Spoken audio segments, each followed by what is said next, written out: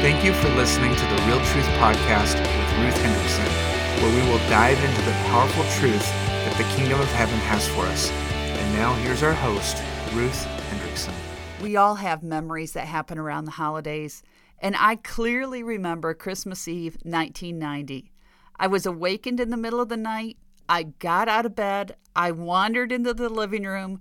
The starlight was streaming in the window, but there was such an amazing sense of the presence of God. I stood there and I wondered what it was all about, being bathed in the glory of presence of God. Like I could still feel that. But what's interesting, at that point in my life, it really never dawned on me that I needed to just stay. I needed to soak in that moment. I could have asked God what was up. Did he want to have a conversation? Why was his presence so great? I just remember standing there and enjoying it. And then what did I do? Well, I went back to bed. You see, I was pregnant. Sleep was a bit evasive. And so I made the choice. Hear me, I made the choice to go back to bed. It really did not dawn on me that there was an invitation in that moment to spend some time with God. So needless to say, to this day, I wonder what would have happened if I'd stopped, if I'd entered into that moment with the Lord. You see, for me, I think it was a misstep. It was a golden opportunity that was missed. But we have such a great God, and I know he redeems and restores. He took that moment, and he turned it into a teaching moment for my life. I often wonder about that moment, but I don't beat myself up over it. I have noticed over the years, and I've actually asked the Lord to make me more spiritually sensitive.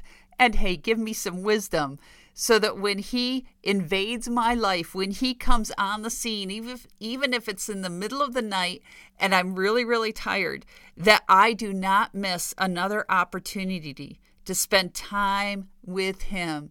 I want God to invade my life. I want him to turn my world upside down.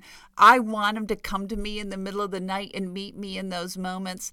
I want to have those conversations with him, and I want to just sit in his presence. That night, way back in 1990, I wish at times I could go back and I could just say, "Speak, Lord, for I'm listening." But I think on that night, Christmas Eve 1990, the Lord looked at me with such love. And he shook his head, and it didn't change. My misstep in that moment did not change how he feels about me. We need to understand that even when God invades our lives and we miss that moment, or we misread that moment, or we don't have the maturity to step into that moment, it does not change how he feels about us. He still loves us more than we could ever know. So with that said, I want you to close your eyes for a moment, assuming you're not driving, and visualize yourself as one of the shepherds. Here you are, you're a bit marginalized in society. I mean, come on, seriously, you're smelly and you hang out with the sheep. In this culture, you're also despised. You're not trusted. You're deprived of your civil rights. In other words, you don't have any status. You are only fit to hang out with the sheep. So you've gathered together with some other shepherds for the night. You're together for company, but also to protect the sheep through the night hours from the predators. You're going about your business. You're doing your job. You're taking turns guarding the sheep. Maybe grabbing something to eat. Others are talking about the census and other political issues. There's a few over there sleeping. But you're all going about a normal, everyday, ordinary evening. Not expecting anything to change. But suddenly, God invades your life. But suddenly, an angel of the Lord appears among you, and the radiance of the Lord surrounds all of you. Immediately, because it's so strange and it's so unknown, what do you feel? I want to suggest that fear rises up. We know fear rises up because the first thing the angel says is, "Don't be afraid." But, a speaking angel, well, that can be something to comprehend in and of itself. But again, the angel says, "Don't be afraid." And the angel goes on and declares with much excitement, "I bring you good news that will bring great joy to all people. The Savior, yes, the Messiah, the Lord, has been born today in Bethlehem, the city of David, and you will recognize him by this sign. You will find a baby wrapped snugly in strips of cloth, laying in a manger." Wow, suddenly, as if the first encounter with the individual angel wasn't enough to give you a heart attack, that one lone angel, which was all by himself, all of a sudden, the sky is filled by a vast host of others. The armies of heaven. Think about that for a moment. You know, we do this in our little school plays and our Sunday school programs when we have our angels dressed in white with their little gold halos and their fluffy white wings. But this was the army of heaven that showed up. I don't think we even understand the magnificence and the power and the glory and everything that was there. These were the angelic warriors standing there, a vast host of the angelic army of heaven, praising God and saying, "Glory to God in the highest, and peace on earth to those with whom God is pleased." Okay, so think of all the nuances of the various stories leading up to the birth of Jesus. Okay, we had Zechariah, who didn't believe the angel, and he ended up not being able to talk until John was born, until the fulfillment of what the angel had spoken. We have Elizabeth, a barren woman, not only barren, but old and past childbearing age or ability, but God. It all changed with that word. It all changed with that moment. And we have Mary, a very, very poor young woman who had an encounter with an angel that changed everything. You know, we want to bring Joseph into the story. We don't want to forget about him. Think about being pledged to be married to this woman, to hear her tell this crazy, crazy story about an angel named Gabriel showing up. And guess what? Hey, Joseph, I'm pregnant. I mean, imagine this. We need to give Joseph a lot of credit because he turned his ear to God. God came and met him. God invaded his life in this moment. And Joseph also said yes. He walked that road right alongside with Mary. And now back to our angels. We have the angels invading the peaceful countryside with the shepherds. And I'm sure with that, they not only woke any shepherds that were sleeping, but also the sheep. I have to wonder, as the angels were praising God, declaring the birth of Jesus, if the sheep were buying along, if they joined in that praise and that worship. You see, when God invades our lives, everything changes. You know, the funny thing is that as we journey through life, I notice that God has invaded my life and turned it upside down numerous times. Oh, not just once, but again and again and again.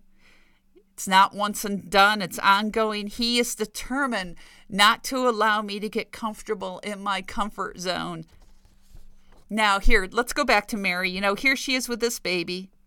Just gave birth. She's got this little bundle of joy. She's in awe and wonder, trying to figure everything out. It's her first child. She's thinking about the words that Gabriel had spoken over her when Gabriel came to meet her and tell her she was going to give birth. And she's probably thinking about the long journey. And she and Joseph are probably having some conversations as they gaze at this promise of God in their very arms, holding this little baby.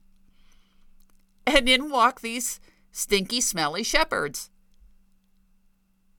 And just, I can't even imagine what must have been going on as she adds this to the things that she begins to ponder. Here she is, this poor young woman, with this new little baby, this gift from God, holding the Messiah in her arms. And in walk the shepherds and telling her of the angel showing up, making the birth announcement. And they just want to look at the promise of God, the fulfillment of God for their Messiah. Now, of course, as Mary continues to move throughout life, she meets people like Simeon and Anna in the temple who prophesy over her. And eventually the wise men come on the scene, and that adds a whole nother dynamic. But what did Mary do with all of this? She treasured or she stored up these things in her heart. In other words, there was a continuing adding on of the plans and purposes of God. He kept taking her past her ability to understand. So she was constantly stretched and then stretched some more and encouraged to grow and stretched some more. And what she was pondering, what she was meditating on, what she was trying to figure out, it kept growing. It kept growing. And this is actually true of every single one of us that encounters Jesus. We are invited on a journey where he invades our life. And he stays, but yet he pulls us steeper. So I feel like even though he's present all the time, he will never leave us or forsake us. He also periodically just jumps out and goes, hey, guess what? Oh, don't be afraid. Here I am. Let's talk. Let's spend time together. Sit back and rest in me. You see, all of this, as it grows in our lives, just like it did in Mary's, it leads to moments where we step back, we step past what is possible in that moment, and we step into the impossible in God. Let me say that again. We step past what is possible in the moment because we begin to see different, and we step into the possibilities of God. You know, one of my favorite stories of Mary is later on, Jesus is growing up, and there they are at that wedding, and they run out of wine. She goes and tells Jesus about it, and he basically brushes her off. He tells her that it's not his time yet. But, all these things that had been brewing inside of Mary since that moment of the encounter with Gabriel, where Gabriel tells her that she's going to conceive a child, to the moment she gave birth, to the moment of the shepherds showing up, to the prophecies from Simeon and Anna in the temple, to what the wise men had to say. All these things, even Jesus staying behind at the temple and the family journeying on and then realizing he was missing and going back to find him. And he's saying, didn't you know I'd be in my Father's house? All these things have been marinating inside her. It's kind of like a pressure cooker. They'd been growing and growing. What has God put inside you that's marinating and building pressure for breakthrough? So anyways, I think it's so interesting that she tells Jesus about the running out of wine, and he kind of brushes her off and tells her that it's not his time yet. And yet she didn't listen. And I'm not quite sure what to do with this theologically, because honestly, she didn't listen to a word Jesus said in that moment. She's like, I am your mama. And she went and she told the wine stewards to do whatever he said. It's like this young woman who got so pulled out of her comfort zone, who God invaded her life, could see something in that moment that was impossible. Somebody said I think it was Chris Valentin said that he wondered if Jesus was turning water into wine at home. How did Mary know that he could do this? Well, I just want to propose that whether he was doing that or not at home, there was something marinating inside Mary that knew that there was more possible and that this was a God-ordained moment. And so Jesus, although he said it wasn't his time, Mary saw something different. And suddenly that which was not time for that moment became the time. So again, I guess you could say that Mary had been learning to see past the moment and into the impossible realms. And you see, when God invades our lives, when he invades your life, when he invades my life, everything changes. So I began with an encounter that I had, or kind of missed, on Christmas Eve, 1990. And as you walk through this Christmas season, as we celebrate the birth of our Lord, as we gaze and wonder, as we sing praises, don't miss any unexpected encounters with Jesus. After all, he has a habit of invading our lives. And when he invades our lives, everything changes. So let's pray. Heavenly Father, we thank you that you do invade our lives. We thank you that you look at us with such love, with such anticipation even. In fact, I want all of you to hear this. The Lord is saying, when I look at you, I see the fullness of the potential of what I have put within you. Do not stop short. When I come onto the scene, when you feel my presence, step into it. Don't run from it. Step into it. It's an open door invitation to spend time with me, to talk with me, to be with me. Never enter into fear.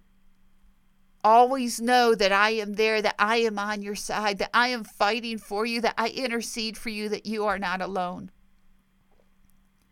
So, Father, we invite your presence. We actually invite you to invade our lives, because a moment with you, everything changes. I am forever marked by 1990.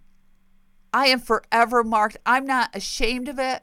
I don't regret it. I know I did not handle it right, but God took that and he turned it into an amazing teaching moment to make me long for the presence of God, for the fullness of who he is, for him to invade my life more and more.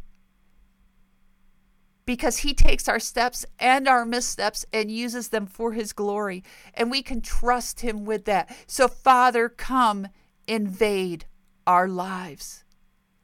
Everyone have a very, very Merry Christmas. Be so blessed. Just join in worship and adoration, because the King of Kings, the Lord of Lords has come. God in the flesh, our Savior, our Redeemer, and we want to celebrate. Don't lose that as we go through everything else. Don't let anything steal away the wonder of his glory. Close your eyes. Use your sanctified imagination. Be one of the shepherds in the fields as the angels come and do that birth announcement. And then as that individual angel is joined by the vast host, let that wonder and that adoration just well up within you. Just let it grow, let it grow, let it grow. Let the Lord show you even greater depths of his love for you. Be so blessed, and Merry Christmas, everyone. Are you struggling to walk in the fullness of the plans and purpose that God has for you? Why not order Ruth's book, Positioned: How to Be Aligned and Empowered to Walk in Your Divine Destiny? Available in print, ebook, or audio on Amazon today.